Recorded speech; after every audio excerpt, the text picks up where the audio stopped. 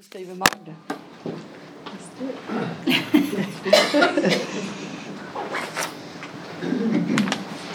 I had a good friend that told me, he said there's a very, very thin line between what you call an adventure and a catastrophe. And we've had a lot of those thin lines. But our life, our marriage, what we've done and what we've experienced has always been a testimony to a great God. I had another friend that said, God always takes care of missionaries and fools, and you guys are in both of those. So that's probably true to some degree. One of the odd things about this is when I started out, I'd gone through Harding, and of course, at Harding there was always, if you don't find the right person to marry at Harding, you're never going to find the right person, all of those kinds of things. Went through graduate school in Memphis, and it just seemed like every time I was interested, they weren't, or if they were, I wasn't, and it just never worked out. And so one of the dilemmas I had was I felt called to do missions, and so I finally came to the point, I remember very vividly being out in the middle of a field, and I said, well, God, if you're going to use me as a single person, I will go and do that. I'll become Paul. And so I made the decision to go and become part of a work in Guatemala, which was something that just tugged at my heart. I loved it because mainly it was a holistic ministry. It wasn't just our traditional view of evangelism. It was taking care of the whole person, and it was a team effort, which I was very, very much attracted to. So in September of 1979, I ended up in Guatemala. I remember that was somewhat of an interesting thing because I didn't speak Spanish. And before I had gone to Guatemala, it was all that, you kind of travel around in a balloon with Americans or English-speaking people and everything. You go to hotels, you see the work and everything else. Well, when I got there the second time, it was like I got dropped off at a family who did not speak English. And it was, I started language school the next day, and the missionary that was my mentor in that process told me, he said, you have to realize that even mentally handicapped people speak a language. So it's not the intelligence, it's just the hard work. You will learn it. Well, if somebody had given me a ticket probably in the first 2 weeks that I was there to return home, I would have come home, but nobody did. And I was in the middle of nowhere, so I had to. And so I went through 4 months of language, and during that time, Health Talents was the organization that I was working with. We were building the infrastructure. We had an office in Guatemala City. I was living up in the mountain region in Quetzaltenango. And so I finished my language school. I came to the office, and I walked into the office, and they had just hired a brand new administrator, and I saw her behind the desk, and she was incredibly beautiful.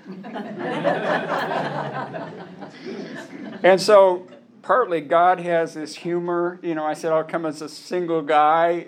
Well, God said, well, yeah, we'll take care of that. So that was 40 years ago. So She's still beautiful. She still is. And in this part of the story, I do believe in prayer. Because my mother, prayed for me. There were 10 of us, but for some reason, she prayed for me the most. Yeah. Let's just leave it at that. She prayed for me the most, and she prayed that I will find, a godly man, to marry. And yes, and he did.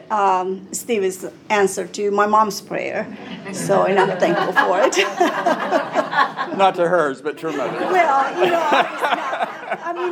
it was a different stage in my life, and I was, not where I was supposed to be, but go ahead. Okay, so I was one of the first people out of language school. We had a team. It was a fairly large team. I was the first person out of the language school, and they needed me to go to the northern part of Guatemala, which was jungle, and they were actually, in fact, if you look at this picture, the way that they built the first town that we were living in, Las Cruces, is they took a bulldozer out there and they bulldozed roads. And so on every side of the road, there would, people would start putting up housing and stuff like that, but it wasn't your common housing. And of course, we were going to start the clinic May 5th, I believe it was. And so the other thing that they needed was the administrator to go out there and set up all of the office and everything else. And she was also doing some of the contracts for the buildings and stuff that we were doing there. So we end up in this community that has no electricity, no water. It's in the middle of the jungle. You've got these full moons, howler monkeys going off, and we're having to walk back and forth to where we ate, which was quite an interesting place in the first place because the only restaurant they had in town was a barn, and it had a tractor in it, and there would be like 6 chickens that were on the table. They'd shoo those off, they'd go over, they'd land on the tractor, and every single day we went, there would be one less chicken.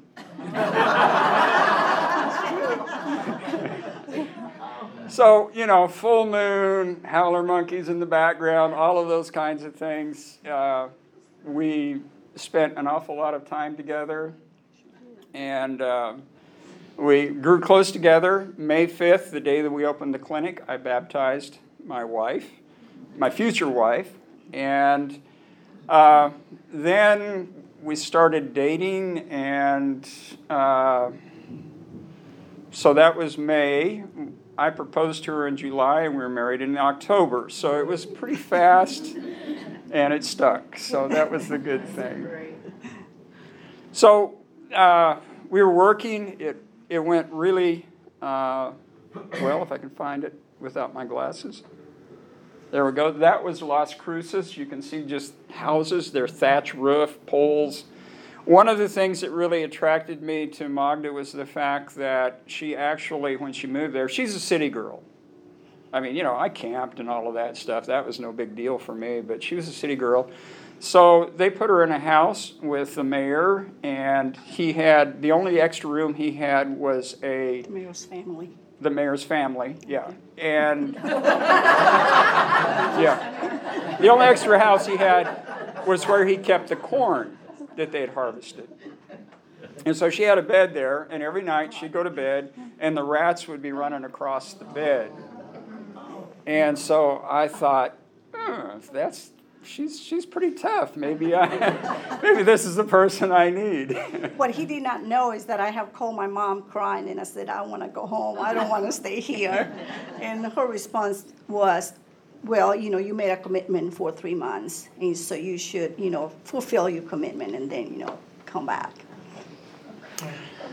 So we worked together. The team finally got there. We dated on a motorcycle. That was the only transportation that we had, which was fun. She learned how to drive a motorcycle, and Kind of, sort of. I went on a trip for a month and came back, and she'd been using the motorcycle that I drove, and we were out at the motorcycle one day, and she looked down and she says, "What's that lever there?" I said, "You don't know what that lever is?" She said, "No." I said, "That's the brake." I had no idea motorcycles had back brakes. I was just braking with the front ones. God is good. Yeah. He takes And of your course, fools. I won't even tell the story about when 'cause we don't have time. it was cold and she went out and started the motorcycle, and a snake had crawled up and was warming itself on the motor and came up through the tank, and she wrecked my motorcycle. Yeah. So Motorcycle went one direction. this is the clinic that we had. It was pretty primitive, but it functioned well. And of course, our major form of transportation, because the roads were really bad, was we used motorcycles. That was the major highway. To make a phone call, we had to travel 3 hours to get to a phone.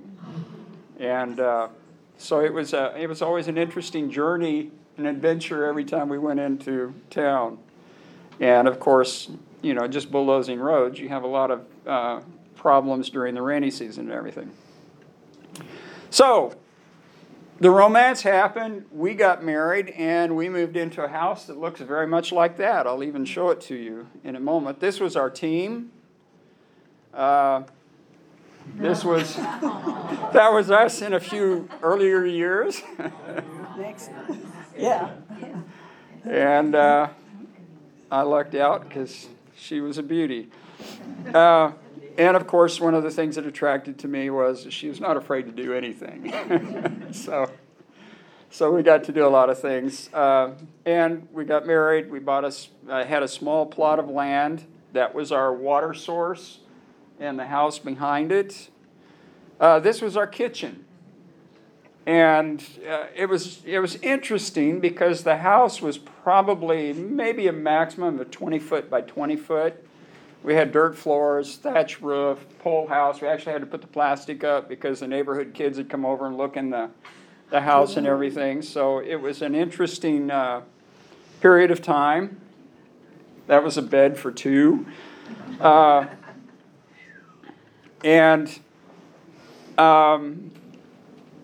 of the great lessons in life that we learned, we lived in that house for probably 6 or 8 months.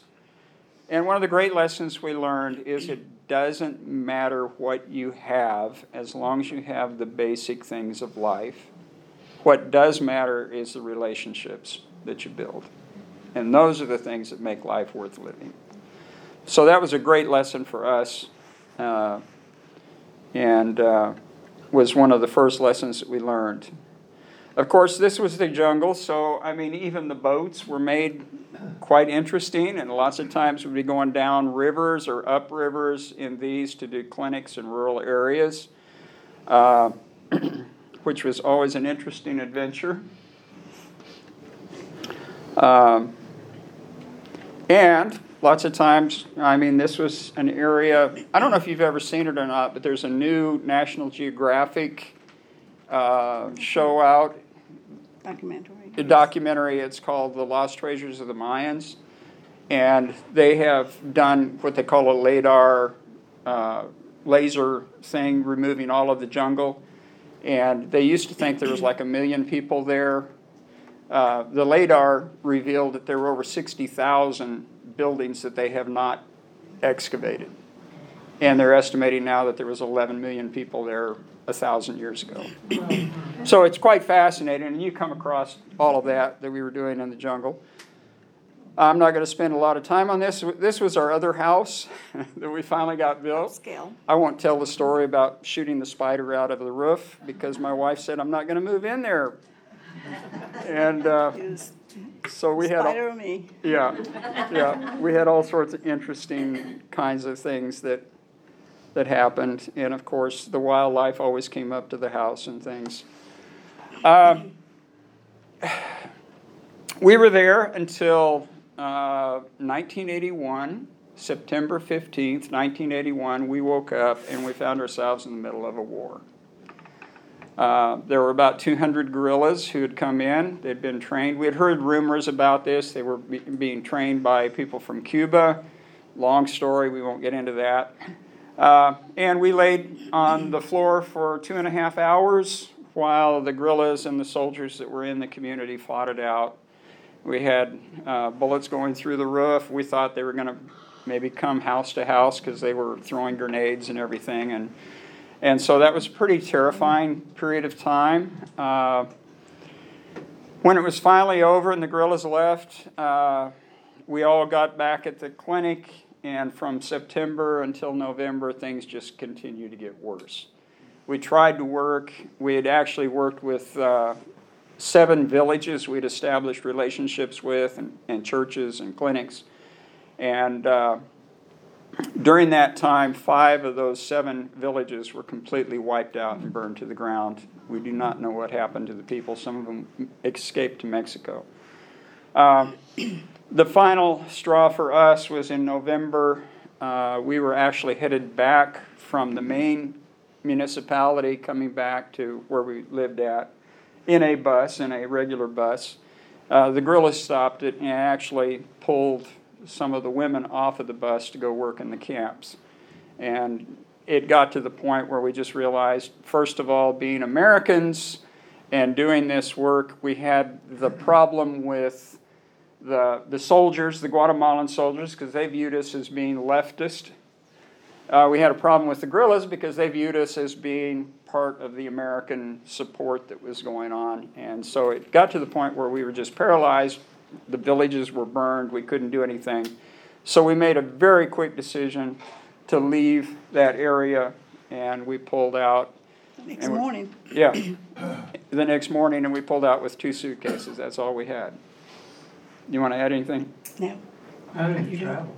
Huh? How did you travel? We had pickups and motorcycles. Did you have children then? No. No. No. Not yet. No. So, I mean, that was kind of a real frustrating thing. We thought we were, going to be there for a long period of time and things, and it just didn't work out. Guatemala had 36 years of civil war, and it would, a hot spot would come and just kind of blow up, and then there'd be battles there, and then they'd move on and go someplace else. It was kind of a sporadic war, but we seemed to end up in the middle of it. So at that time, we moved back to the United States. Our supporting congregation there was in Bowling Green. We have common. Yeah. Dennis used to be at Bowling Green, same time we were there. And we stayed there for about a year, and then we, one of the nurses that was being supported to work with us, Wanda Miles was her name, and she was actually being supported from Otter Creek. And we were looking for support to go back to someplace in Central America. She said, well, why don't you come to Otter Creek? And so she set it up with, some of you know, Frank Maddox. And we had this meeting, and I think it was December we came, and we got here at the old Granny White building, and Frank had forgotten to set up the meeting. He was telling us later on that he saw us, and he saw that I had a Spanish Bible. And then he remembered, I have a meeting with this couple. So he gathered everyone from the missions committee and says, we have a meeting. So anyway, he quickly called them together. We all met, and they hired us. That was when Magda was pregnant with our oldest daughter. And so we moved here and spent, actually, it was 1983. And our oldest was born in August, and we moved to Belize, which was the next work that we were doing, in November. Mm-hmm. So we ended up in the middle of Belize, which was really an interesting country. We had done some scouting and work, and several people from Otter Creek had actually gone with us to look at some different places, and that's how we ended up in Belize. And we had a 5-year program teaching malaria prevention. And during that time, we also established 3 churches. Yes? I think it's important to interject that it was sort of unusual at the time for a missionary to spend time in a congregation that was supporting them, and that's when people really got to know you and Magda and bonded with you. Yeah. It's true. I think that was the period of time I'm talking about. It might be a different... No, that's the period of time you're talking about. Yes. It's true. One of the funny things that happened with that was with our congregation in Bowling Green, they kind of made me the youth minister there, and I didn't realize all of the different issues that were going on. One of those was mixed bathing, they called it. And so I'd set up a program where all the kids were going to go to the river. That was not something that went over real well. Or women praying in small groups. Yeah, and so the first week we got back here, it was in the summertime. It was the first time we'd actually gotten established. And I can't even remember who it was. I think it was, I don't know. It was one of the younger families then. They're not young now. But anyway, they walked up and they gave us a note and they said, don't tell anybody about this. And again, it was a pool party that we were invited to. And I was going, Sunday afternoon. oh, great. What am I going to do with this? And of course, we finally decided to go. And of course, the first person that I saw in the pool was John Rucker. So I thought, okay, we can live with this.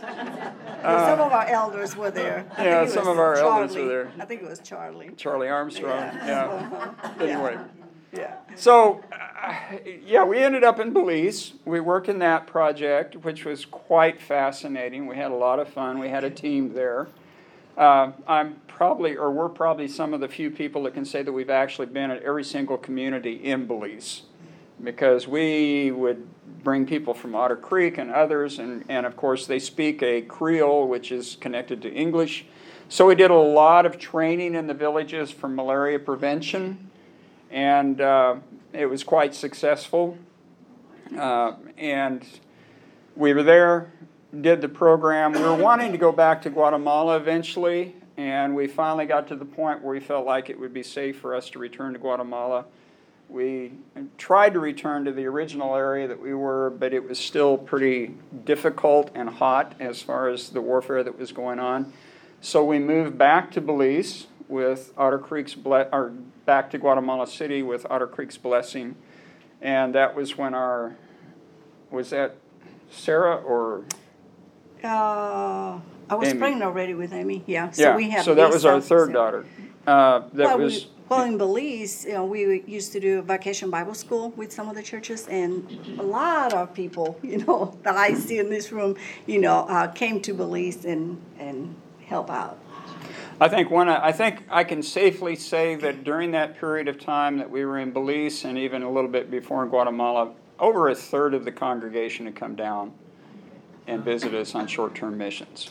And I think that, and the fact that we were dealing with, a lot of our ministry was to children, so that was probably some of our longevity in the fact that, first of all, it was a high investment in high school kids here and younger, and so they were going down so the parents would be interested. And that was one of the great blessings that we had with having those short-term missions. So Guatemala City, we restarted the Health Talents organization. We were starting to work in Guatemala City. We worked with a specific congregation there. It was in Zone 12, and worked with them. And then my full-time job was working with Health Talents, and we were going into the slums in Guatemala and doing medical missions, which had some really interesting stories to it because the slums are pretty dangerous. So we'd do these medical clinics, dental clinics into the city, into these real difficult areas that were barely developed. And in the process of doing that, there were a lot of refugees that were coming from the countryside because of the warfare, and they'd land in Guatemala City. They had no money, they had no jobs, they had no financing, and there were a lot of gangs that were beginning to be formed in those areas. One of those areas, we had one family come in. The mother, I think, got typhoid and died. The father was trying to support 6 children, and we saw a need, so that was when Magda founded an organization called Foundation ABC, which was Sponsor a child program. Yeah, sponsor a child program, and that program continues today. I think We're going to talk about that on another Sunday. She's going to talk about that. So there's something like 600 children that are supported by that every year. What's interesting to me about that program is some of the medical doctors that are working in the clinic down on the coast now were kids in that program. So that's one of the things that we feel like, God did a lot of amazing things in that. You want to talk any more about? No, we started the hospital down down on the coast side, what's called Isel Clinic now, which is a well-established facility where they take, surgeons and medical people every year. I think they do surgeries 5 times a year, different types of surgeries. So we had our family. We were working. I ended up being one of the elders of the church there, along with 5 other Guatemalans, and I shared the pulpit with 5 other people. So we had rotations, but that was not my main work, which I think was very helpful as far as the congregation goes, because they owned what they were doing. But then both of us, she was working in the ABC program, I was working with getting the medical clinics both in Guatemala City and on the coast, and we would get up and leave the house at 6 in the morning. We'd get our kids to school, we'd be doing our work, and then we'd pick the kids up and usually take them over to one of Magda's sisters for them to stay, and we'd get back to the house at 9 o'clock at night. And we did not realize the wear and tear that was creating on us and our marriage. It finally came to a point where it was a crisis where we just kind of drifted apart, and it was just a real struggle at that time. I got to the point where we both got to the point where we finally called the elders here and told them of the struggles that we were having. And we were already at the point of a furlough for coming back, so we came, we had it all planned to come back at a certain time, but then I went to the clinic in Guatemala City that we had that wasn't too far from the church, and got my car hijacked, and I got shot. And so we had kind of this thing of, our family is in crisis, and then we have this whole thing with getting shot and everything, and so the church has had us come back. And I'll tell you, one of the things that has been amazing to me is just the incredible blessing that Otter Creek's been to our lives. The elders knew where we were at spiritually, in marriage, emotionally, and they said, we don't want you to stay here. We're going to send you to Abilene. You're going to get marriage counseling, and you can take some courses while you're there. So we went to Abilene, because they said if you stay here, you're always going to feel responsible to do something. So they sent us to Abilene. And so we went through marriage counseling. Part of that process was we decided that we were doing too much. We had to cut back and start living a sane life. And so we decided to leave Health Talents at that time, and the elders decided that they would send us back to Guatemala. So we moved back to Guatemala. We started a new church plant with a bunch of Guatemalans that we'd worked with in the past. One of the things that I thought was really fascinating about that was I remember we were counseling a woman who was having all sorts of family problems. And, of course, we'd been open to the church there about what was going on in our own lives and our own struggles. And I remember her distinctly saying, before I thought you guys always were perfect, but now I see that you're just messed up like we are, and that made me feel comfortable to come talk to you. So that was one of the beautiful things that happened out of that. You want to say anything? It's just, our lives, I wanted to start by saying that our lives have been really everything that God had promised us, we have experienced. Forgiveness, redemption, protection, provision. Every single story in our lives, God has been present. So we started a church working with Guatemalans who were very capable in running that too. And come up to 2001, one of the things that Magda was doing, which was an incredibly blessed ministry, was the fact that the then president's wife of Guatemala had decided that she wanted Bible taught in public schools. And so they they asked churches to be involved. And so we got involved, especially Magda, of teaching Bible in public schools 1 day a week. And that was kind of outside of Guatemala City where we lived. And in that process, it was so successful that we had other schools, including a Catholic school, that invited Magda and a group of ladies to go and teach there. But one of the schools that invited us, we actually had a long debate about, because it was an area that was rife with gangs. And we talked about maybe some of the implications of that. Otter Creek actually came down and did a VBS in the school during that time. That was in March, I believe. The months I don't remember. A month later, this is kind of a more rural area, about 20 minutes outside of Guatemala. We'd had a whole bunch of things happen. One of our church ladies, whose husband was involved in sorcery and some other things, contracted cancer and died during that process of just going through the struggle of cancer and everything else. She had 2 daughters. And we were going to have a funeral. And we were getting ready to go down to that. I was trying to think about, how do you speak to somebody who's involved in sorcery and, the wife has just died.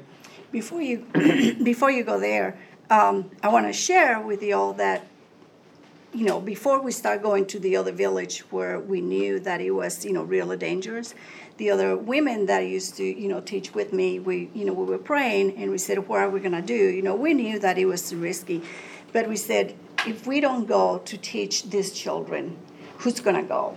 So, we went in knowing that, there was a risk involved. So, long story short, I was taking the kids to school, and we had a very narrow dirt roads, similar to those that you saw.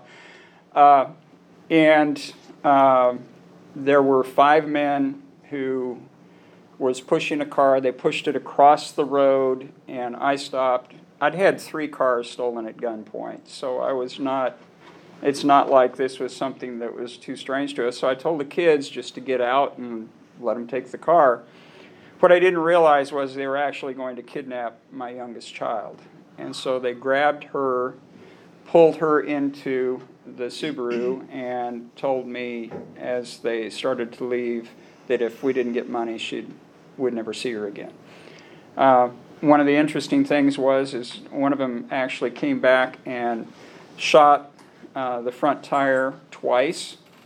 And then they took off, and my other daughters were running back to the house, which was still about a quarter of a mile behind us. And I looked, and the tire hadn't gone flat. So I was able to get in the car, go back, pick my kids up, take them up to the house, and then we started a sequence of calling different places, some connections that we had with the embassy and things. Before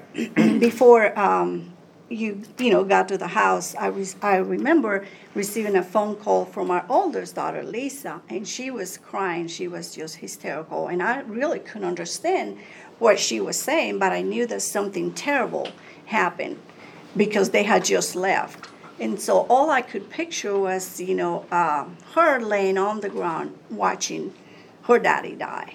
It's so, and then, I was just outside the house. I didn't know what to do, and I felt like, it's hard to explain, but I felt this desires to go and start running because I knew that they were nearby. But I felt this powerful source kind of pulling me back. I just couldn't go. I want to go, and I couldn't go. And I see the car. Our house is on the top of a hill, and I see the car coming back to the house. And all I could think is, what am I going to do? I don't think I can drive to the nearest city, with him dying. I was just, struggling, what am I going to do when he comes and pulls, parks in the house. The girls, Lisa and Sarah, and a friend of theirs, came, out the door, and they were just, they were screaming, "Mommy, Mommy, they took my baby sister. Mommy, they took my baby sister." And I said, "What?" I said, "Mommy, they kidnapped my baby sister." And it was just like, you can just imagine, you just feel like the whole earth is, coming apart. Why don't you go ahead and tell the rest of the story? So he comes in, and we call the school, because the girls went to a Christian school, small Christian school for missionaries, and we called them to let them know what happened. And so it was, before the kids started to come. So as the kids were coming in, the principal, just gathered everyone and told them, what was happening, and, to pray. So all the kids, were praying, and because there were different denominations, they're involved, they all start, calling their, offices and emailing them. And we heard that, within just a matter of a few minutes, there were thousands and thousands of people all over the world, praying for us. And I know that here in Nashville, even Lipscomb, the kids from Otter Creek, they went and got them out of Otter Creek, and then went to, they got them out of Lipscomb and went to Otter Creek to pray for us. So it was very powerful. Yeah, we were there, and just did not know what to do. We called the embassy and told them what was happening, and I just remember, calling them, and I get a male voice, and I told him, I said, I'm a U.S. citizen, and my baby had just been kidnapped. And all I hear from him is, says, "Oh my gosh," and then I knew it was terrible. And then, so they, wanted to talk to him. They talked to him, and then they asked permission for them to tap, our phones, because, they knew that they were going to be calling us, the kidnappers, because they were looking for, money. And so they call me the first time, and they didn't talk very long, and then they hung up, and then they called me again, and they were asking for $2 million. And we go like, what are we gonna do? We're missionaries. We have no money. $2 million is just nothing. My mother was staying with us, and she was just, she was already, in her 80s. And my mom loved all of her grandkids, but it was a special attachment, with Amy. And I thought I was going to lose my mom the day of a heart attack, as well. So it was very difficult. But so we were there, and then I get a phone call, the second phone call from the kidnappers. And then after that, I get a phone call, and they tell me that it's the police, and that they have Amy, that they have rescued Amy. And so I was so confused, because just a few minutes ago, I got the phone call from the kidnappers, and I said, I just, are you sure, you're the police? Says, yes. And so they said, you want to talk to her? So they give the phone to Amy, and, Amy talks to me, and she, starts crying. And so then they told us that they were going to give Amy back to us in Antigua, which is not too far from where our house is. And then they call us back and said, no, we're going to do it in San Lucas, which is the small town where we live. And then they call us back and says, no, we're going to do it in Guatemala City. They wanted to do it at the main, police station. They wanted to use this opportunity for... to show their effectiveness. Yeah, publicity, says, hey, our government is doing something. Between all of this, we have called Otter Creek, and I get a phone call from my good friend Karen, and she said, "Do you want me to come?" And I say, "Yes, please come."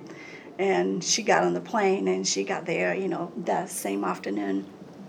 And so we go to the police station, and my brother got there before we did, because we had to wait for the U.S. Embassy to send some people to escort us, down to Guatemala City. So we get to there. My brother calls me and says, "Hey, be prepared. There's just television and, a lot of people with cameras." And so I go in, and there's just, of course, showing the microphone, says, "What do you want? Do you have something to say? Do you have to say?" I said, I just praise God that my daughter has been rescued, and all I want to do is see, to see her. So we go in there, and so, the girls, the other two girls are with, no, they are at school. No, we took them out. We went by the school and took them out and took them with us. And, we saw Amy. They gave her to us. And then we had to leave the house. We couldn't stay there, for safety reasons. And Otter Creek was so gracious, and they put us at a nice hotel in Guatemala City where we, kind of stayed and kind of trying to recuperate. You can see the picture, it was all over the news, the next day. I really believe that I aged about 10 years within that one day. And then the struggle began. Karen was there too, that we can talk. And I says, "What's going on?" All these newspapers were saying, "Oh yeah, she was rescued because she's an American. If he was a Guatemalan, that would have never happened." And so, and I wanted the focus to be on God and what He had done, because there was nothing that anybody else, was able or capable of doing it. Because the same day, another child had been, kidnapped, and she did not return to her parents. And so, we wanted, so it became a spiritual warfare, for me, because the more that we tried to glorify God, the more the negative the news came about it, just because they're Americans. Can I put something right there, though? Yes. That was the first time in my life I had ever seen spiritual warfare played out. I remember you and me standing on the street corner with newspapers in our hands, going, this is what we're fighting. And so we sat there, we talked about Ephesians, and just how our fight is not against flesh and blood. Mm-hmm. Our fight wasn't against the kidnappers. Our fight was against the powers of evil. Mm-hmm. And that's something she's taught me graciously in so many ways. Yeah, I just quickly, I'll wrap this up. One of the things that happened was we had to do a reenactment of it with the police and everything, and so our daughters and us were taken up to the place where they held Amy. And that's actually the building that's up on the top there. But there was a shed there that was a tin shed, and they put her down on the ground. And when the police rescued her, they actually got lost, and they were going to go by, and the two that were guarding her panicked and started shooting at the police, and the police opened up with machine guns. And so I went in and sat down where she was at, and the entire front of this metal building there was at least a couple hundred bullet holes through it, and she was untouched. And I can tell you stories about people that called us and said, "We saw angels on either side of her, we knew she was safe." I mean, what do you deal with that? They called us actually before she was rescued. Yeah, there was this man that called. We got a phone call from this, man that he said that he lives, across, was taking care of some plantation across, and he saw when they took, Amy out of the car, and she was blindfolded when they put her, in this shed.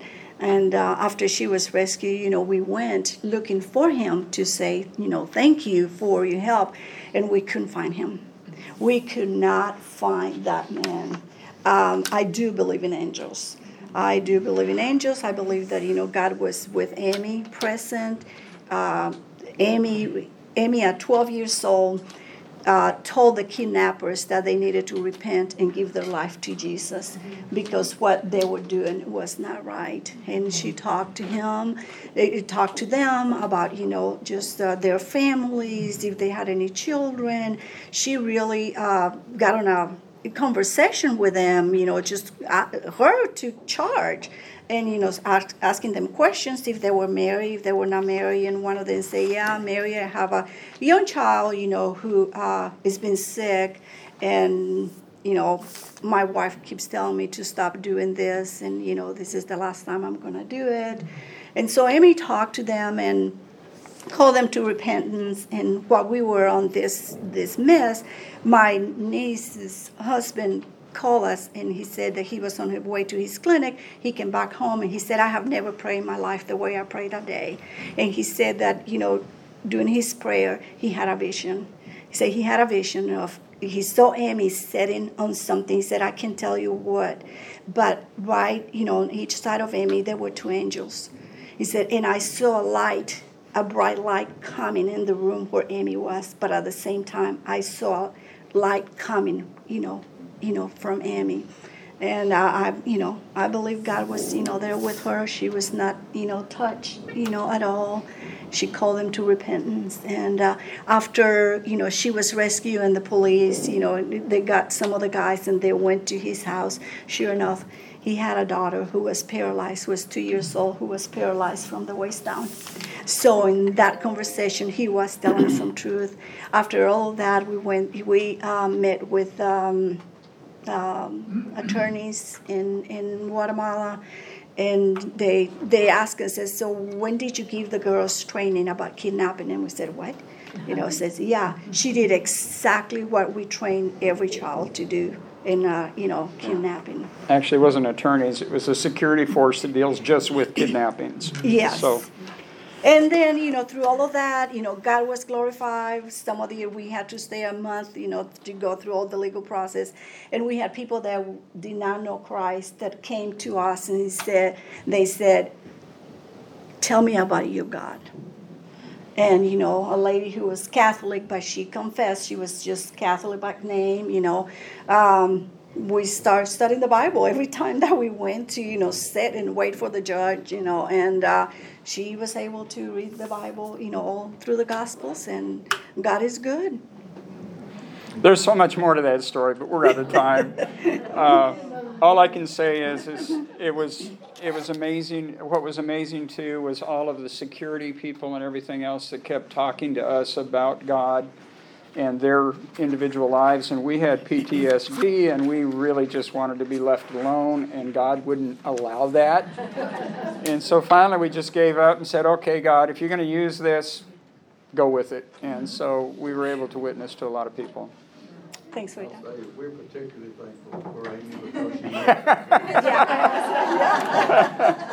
That's right. Absolutely. That's right. Thank you, guys. Thank you, guys.